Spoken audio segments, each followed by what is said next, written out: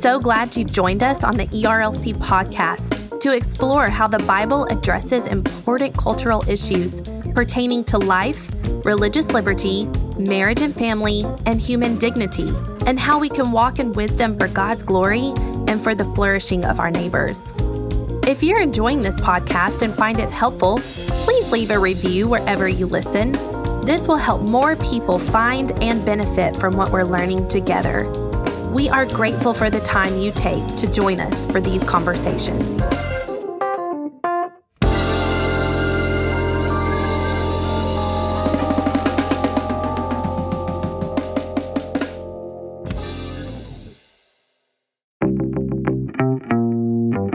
Welcome back to another episode of Weekly Tech, a technology and ethics podcast focused on navigating this digital age with wisdom. Weekly Tech is a project of the Ethics and Religious Liberty Commission, and I'm your host, Jason Thacker.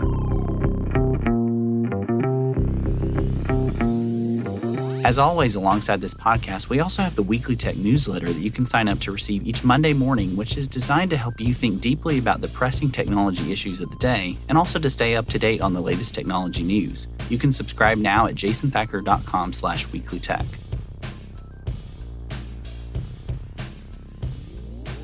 In today's episode, I'm joined by Dr. Jonathan Armstrong, who's a professor of Bible at Moody Bible Institute, and Dr. Darrell Bock, a senior research professor of New Testament studies at Dallas Theological Seminary. And we talk about their latest book from Moody publisher, Virtual Reality Church. Dr. Armstrong lectures on New Testament studies and church history. He consults at the intersection of faith and technology and serves as the president of the Aqueduct Project. He lives in Chicago with his wife and 3 children. Dr. Bock earned recognition as a Humboldt Scholar in Germany and is the author of more than 40 books, including well-regarded commentaries on Luke and Acts and the studies of the historical Jesus. He previously served as the president of the Evangelical Theological Society and is a consulting editor for Christianity Today. And now let's join our conversation. Well, Dr. Armstrong and Dr. Bock, thank you so much for joining me here on Weekly Tech. For me, virtual reality is a pretty fascinating topic, and I'm really thrilled to have you both engaging in this really pressing area. As I was telling Dr. Armstrong before we jumped on the podcast, a few years ago, I was asked to write and to think about some VR issues from an ethical perspective. And so for me, I wanted to dive in and kind of experience it for myself. And for listeners who may have not engaged with virtual reality, it's a really immersive experience, and it's kind of almost disorienting at first about how realistic it does feel. And I really appreciated the work that you guys did here with Virtual Reality Church from Moody, because it does expose and kind of help readers or help listeners to dive into a lot of the pressing questions surrounding the rise of these technologies and how that's impacting and shaping our future ministries. As we get started, I would love just to hear from you both why you decided to write a book on Virtual Reality Church, specifically as New Testament and church history scholars. And is there anything that surprised you along the writing process about these technologies? You first, Dr. Bock. Well, Jonathan and I met at a global conference in Thailand. One of the things that I like to tell people is that we've probably spent a total of maybe 10 hours in each other's physical presence, but we have stayed connected and interacted with each other throughout that time, so that when Jonathan began to have the idea of writing this book, he asked me if I'd be interested in joining him as kind of a theological reflection. He was looking at it from a church historical point of view and from the practical point of view of the way his own ministry was unfolding. And I was looking at it from the standpoint of someone in New Testament who become familiar with technology. I had a role at the last Cape Town Global Conference that the Lausanne movement put on in 2010 of being the person behind the scenes, connecting to all the sites that were connected digitally to the event, not with so much a live podcast, but with editing events and sending them out to virtual locations so that people could attend virtually this conference. It was probably one of the first global conferences to be set up to operate virtually before there was much live streaming. And so I was in a back room 18 hours a day for that entire week, editing what was happening elsewhere at the conference and getting that set up and sent out to people. So I was very engaged at a digital level early on with resourcing theological information to people. And then when Jonathan and I connected in Thailand, and we realized we had similar interests in terms of how to get information out globally, because this was also a global conference, that introduced our friendship, and then the topic was just a natural for us.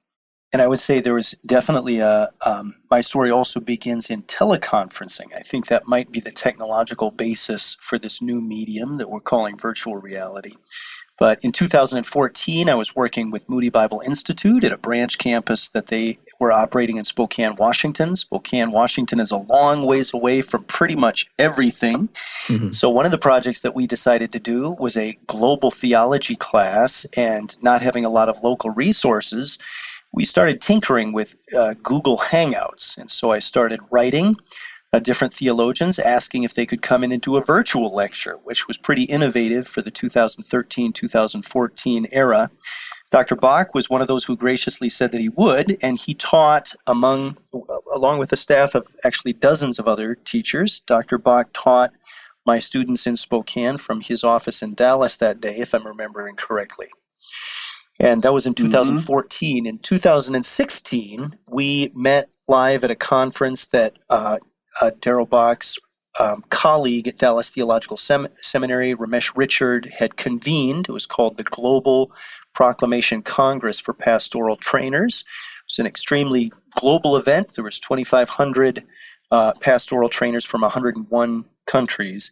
And as part of the follow-up from that 2016 conference, Dr. Bach and I were convening many online discussion groups. And about 2018, I asked, Dr. Bach, would you be willing to write a book with me on virtual reality? I think it's going to be an important story for the next coming chapter in church history. And I'd love to have someone with your both biblical expertise, but also institutional experience for decades of ministry. Yeah, and that's one of the reasons I was very excited to pick up a copy of your book, was because of the breadth and the depth, not only of your own experiences, but even the book itself, and kind of applying that to a lot of these modern controversies, a lot of modern technologies, and how they can serve future ministry and gospel mission today. One of the ways I wanted to start off the conversation that we're having is if you all could help us to understand kind of the place of innovation and technology in the history of evangelicalism. You do a really good job of that, kind of introducing a lot of those concepts, how the church has used technology for gospel proclamation and training. Can you expand on that and kind of help listeners to set technology and innovation into the Christian historical perspective? Great. Well, I think it's extremely important to help people realize that evangelicalism is a form of Christianity that has innovation at its core. So many scholars will say basically the first Great Awakening in the 1730s and 40s is the beginning of what we identify today as evangelicalism. And there is constant innovation in that movement as we trace it forward. We can look back to the first Great Awakening days when George Whitefield is using newspapers, the primary media of his own day, to stir up expectation for his revival preaching. But the story continues. And the innovation in evangelicalism really turns into a new chapter when we come to the age of electrification.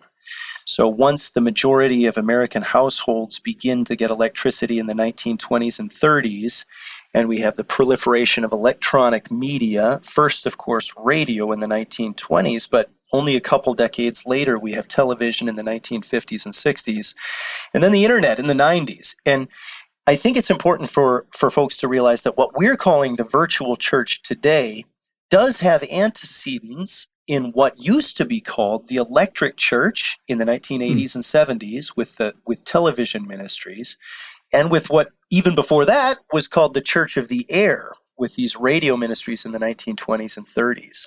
Some of those problems of what does it mean to do church in an age of instantaneous electronic telecommunication, that's been a continuing story for at least a century. That's right. And no, I was just going to add that one of the things that we did in the book that's important, it's a distinction to make, is that we are actually talking about all forms of digital involvement. while focusing on virtual reality in particular, because a lot of the issues that relate to virtual reality also relate to other forms of digital involvement. So the Zooming that became so common during COVID, et cetera, is a part of this.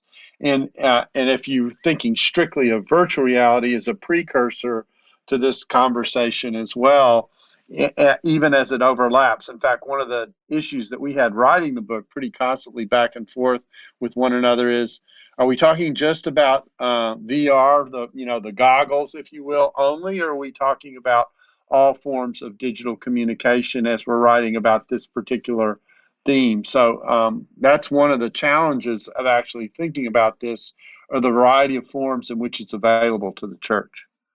Well, I would ask you guys maybe to dig in then a little bit, because understanding there is obviously VR as a specific technology, but also the concept of virtual reality and kind of a mediated digital way of communicating and connecting with one another. What is virtual reality, and how do you define it throughout the book? Super. So virtual reality is actually surprisingly difficult to define.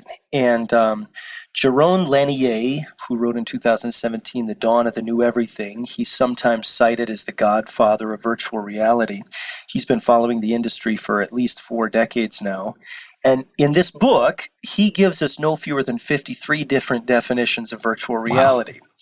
Now, the man who maybe understands the technology best on planet Earth can't reduce its definitions down to fewer than 53. Okay, and Dr. Bach and I are biblical specialists, not primarily technologists. So how are we going to do this? Well, I think if I were trying to explain what virtual reality is in its most basic form, I would say it's a spatial computing. So our traditional computing devices have allowed us to access and manipulate data through the computer monitor. And most of us spend most of our days staring into a computer monitor for one work process or another. Virtual reality is a way of displaying digital data that's not locked into a 2-dimensional monitor, but instead you interact with that data in a 3-dimensional space. That is to say that you have created a system where the computer can communicate about you can view data and you can manipulate data in a 3-dimensional environment. So it's like the data is written over top of your physical surrounding. So some people speak of virtual reality as spatial computing, and I think that's a pretty good way to get at the core of what the technology is. And I know early on when this technology first debuted, you see kind of the rise of Palmer Luckey's Oculus, those headsets, and then later that was acquired by Facebook, who has kind of taken the platform and run with it. You even see Mark Zuckerberg claiming that he hopes, and I think it was within a decade, to have almost 1 billion people in virtual reality. As part of the kind of way that Facebook is seeing kind of the future of computing, whether it's VR or AR. And early on, you had Christians engaging in this space, specifically wanting to do ministry in this space of connecting globally, connecting across boundaries and across distances, and especially helpful for those who were unable to physically gather with the church. But alongside the rise of the VR church and VR ministry and missions, there were a lot who questioned the role of VR church or this completely digital type of gathering based on their understanding of the local and physical nature of the church, as well as the physical aspects of the sacraments, including the Lord's Supper and baptism. Can you all expand a little bit on some of these hesitations that people have and how you see the Bible defining what the local church is? This is a tough question because I think the way in which this material or this medium gets used is complicated by the kinds of scenarios where we see it might perhaps having value. Let me go through those scenarios and then we can get to the concerns. For example, in countries where persecution is real and gathering is dangerous. That's one environment in which connecting people, not by physical proximity, but connecting them in light of the danger of being gathered together, is a problem. So that's certainly one example. People who are in highly rural areas who might struggle to gather in a physically located church might be another medium in which this provides some level of interaction and fellowship, even though it doesn't involve physical presence and local limitations. See, one of the problems that we have is that we have been limited up until the last century in our gathering by locality. But one of the things that radio did, television did, and certainly this interactive form of medium does is allow you to gather without being physically close to one another and have some form of human contact. So let me flip it. Of course, the limitations are that you don't have the kind of intimacy and personal face-to-face, direct human contact that we would associate with a local church. And so its usefulness is limited in terms of what it can provide, even though it is expansive in what it provides under certain limitations. I tell people, if you think the pandemic was bad, imagine what the pandemic would have been had we not had Zoom. Been much worse of an experience, much more isolating, and it's even isolated with those capabilities. So those are the kinds of tensions we're wrestling with in the book. I agree, and I would also say that I think one of the pitfalls that we repeatedly want people to avoid is the assumption that everything that can happen in a church service, in a building, in a traditional church service, can be replicated in VR. So we make it a point throughout the book to search for this particular strengths of VR as a medium, but it's really a fool's errand to imagine that everything that happens in a church can be replicated in VR. We're not advocating that. We want to distill the unique strengths of VR and apply those to specific ministry potential. Well, in terms of things that might be lost, in terms of some are looking toward VR church as the future of the church, saying that this is where we're all heading into a completely digital and mediated experience. And others are very hesitant of that, obviously, as we talked about earlier, of some of the things that might be lost. What are some of those things that can't be replicated in VR that happen in the local physical gathering of the church? Well, there's a number of things. The first comes to mind is that it's very difficult to do effective children's ministry in a VR environment. And there's a host of technical reasons for that. Children don't usually have access to advanced internet technology regardless of what it is. And then, of course, providing security for online experiences is very difficult. So children's ministry translates very poorly to online environments. Crisis intervention. Our churches are stocked with people whose marriages have been saved because of an intervention of one of their spiritual leaders from a congregation. That's very, very difficult to do in an online environment, and examples could be multiplied. Well, to flip that around then, what are some of the benefits of virtual reality as you were going through these studies of the way that these things can be used more than just missionally, maybe some unique opportunities that you have in VR that you might not have in a physical, kind of enfleshed, embodied state of the church? Well, one thing that leaps to mind is that you have a lot of people who might attend a virtual church who might never darken the door of a physical church, who are exploring the faith. And so as an initial way in, it can be very, very helpful. One of the points I think we're trying to make is that this technology probably operates best as a complement to the local church, not a replacement for it. Yeah. And so when you think about all the ways in which a person's experience, either with Scripture or in reinforcing the teaching that happens in the community, can be reinforced through this technology, the potential here is rather vast, especially as advances continue to be made. The Bible can be can be reflected in a visual environment that allows you to experience a little bit of some of the stories that are being portrayed as opposed to merely hearing them, that kind of thing. In an experience that's much more enhanced than simply seeing a film of an event in the first century. It can actually immerse you and put you in the midst of the action, if you will. At least the capabilities for that exist. And so the potential to reinforce what Scripture teaches in this kind of a way is actually very rich. And then, as I've already suggested, people will experiment with coming to church in a virtual environment who might never otherwise come into a church building in order to hear a message of what's going on, that kind of thing. There's been a lot of that. Those who've actually worked in this area talk about the amount of people who they encounter who probably would not walk into a normal church setting. Yeah, there's actually a lot of low-hanging fruit here. So it could be the immersive nature of sermons, as Dr. Bach has already mentioned. It could be the recreation of pilgrim sites. So, of course, who wouldn't want to walk in Jerusalem in the first century and see the way the temple looked in the first century? Educational experiences, so Sunday school classes, teaching of Christian doctrine, Christian theology, church history, etc., New Testament. There's a lot of low-hanging fruit in those communities. Testimony giving, so sharing stories across geographically distant Christian communities. Prayer translates amazingly well to virtual reality. You can create prayer groups with Christians from different parts of the world. There's a lot of low-hanging fruit there.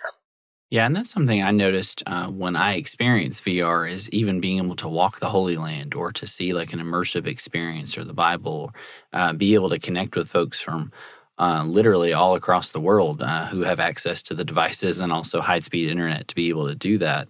There's so much potential there. And I think, Dr. Bach, exactly what you guys have argued in the book is extremely helpful distinction is that it's a complement. I think often when pastors or ministry leaders think about virtual reality or hear visions of the virtual reality church and what that looks like, often we hear that it's a replacement.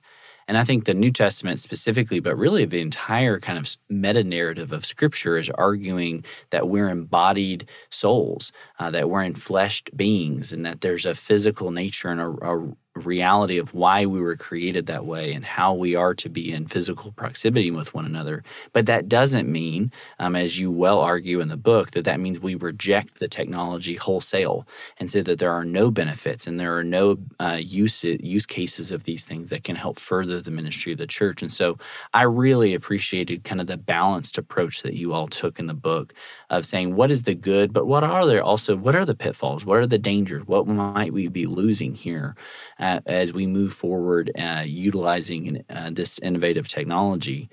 One of the questions I wanted to come to a close on as we talk more about virtual reality and kind of the future of gospel ministry is how you see this technology, but really even other future technologies and innovations fitting into the meta-narrative of Scripture.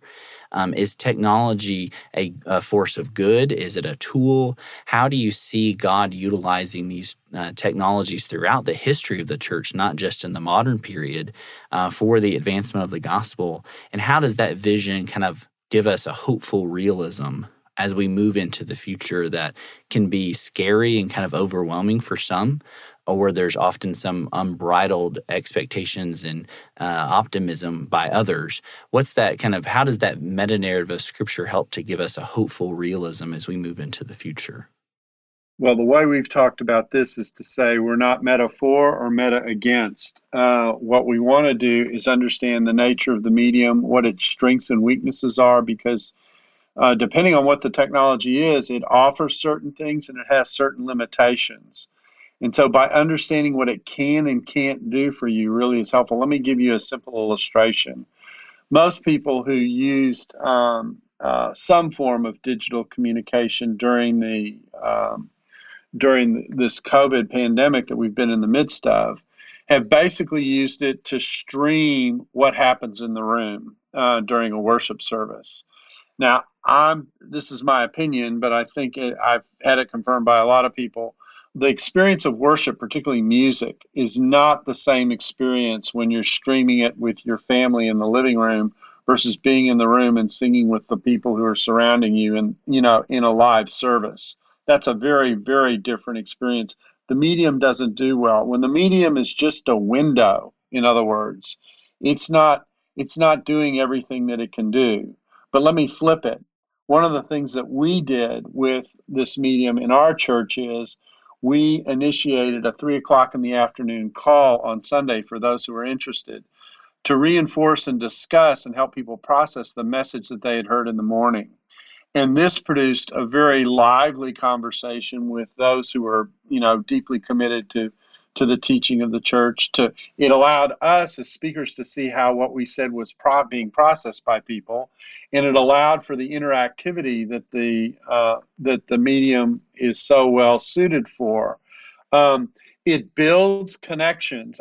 I want, even though we're embodied people, who operate with a body, we relationally are able to connect even when there's not direct physical presence. In fact, that God relates to us in His presence in that way. And so I think that sometimes what we're wrestling with is the way in which our ability to connect with one another, although not being physically present, now exists in ways that didn't exist when the Bible was written, are things we have to consider about the way we engage with each other. Dr. Armstrong, did you want to add anything there? I'd be glad to. So we speak of technology as though it's this monolithic entity, and in some ways it has become that. When we speak of technology, we're no longer speaking of a specific invention or a specific discovery that helps us do our daily lives better, but we're really speaking about a fabric of society. So the way that we've tried to address a theology of technology in the book is really to set that in the Bible's own storytelling about the whole arc of salvation history. So God gives to humanity our own innovative abilities and our own abilities for craft and development, and those can be used depending on the choices of those who use them. Those can be used for God-glorifying purposes or for terrible ends. So it's almost that the technology is, in some ways, the new politics. It's a new empire. And I would look to even some of what the prophets had said about empires coming and going, captivity to an empire. I think some of what the Bible says about politics in general now applies to the way technology operates in a society. Well, as we end our time together today, I wanted to kind of pick your brain for some resources. And these don't have to be specifically tied to technology or VR as much as maybe even relating to issues of ecclesiology and helping pastors and ministry leaders and even parents think through how to apply and approach how to apply biblical principles as we approach a lot of the modern debates and controversies of the day, maybe specifically with technology. Dr. Armstrong, there was a minute there I thought you were referencing George Grant because he actually has a book called Technology and Empire. And I thought maybe that's what you were picking up on there a little bit with Grant's work because he focuses a lot on kind of the power and the structure and the shape of technology.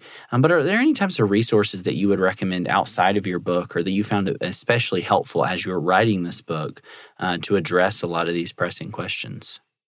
I can offer a few. So if people are looking for a really top-shelf overview from a pretty technical approach of the way that technology has been applied to church communities, you can check out Tim Hutchings' Creating Church Online. That came out from Routledge Press in 2017. And Tim Hutchings has been following, he's a fairly young scholar, I think in his middle age now. He's been following online church really from its inception. So he's speaking as an insider to that movement. And then Quentin Schultz, his Habits of the High-Tech Heart, Living Virtuously in the Information Age, that was originally published in 2002. The more I read that book, the more impressed I am by Quentin's prescience, not necessarily simply in the way that technology would unfold in its specifics, but the way that technology reshapes our moral imagination. For that, I think Quentin's book is second to none.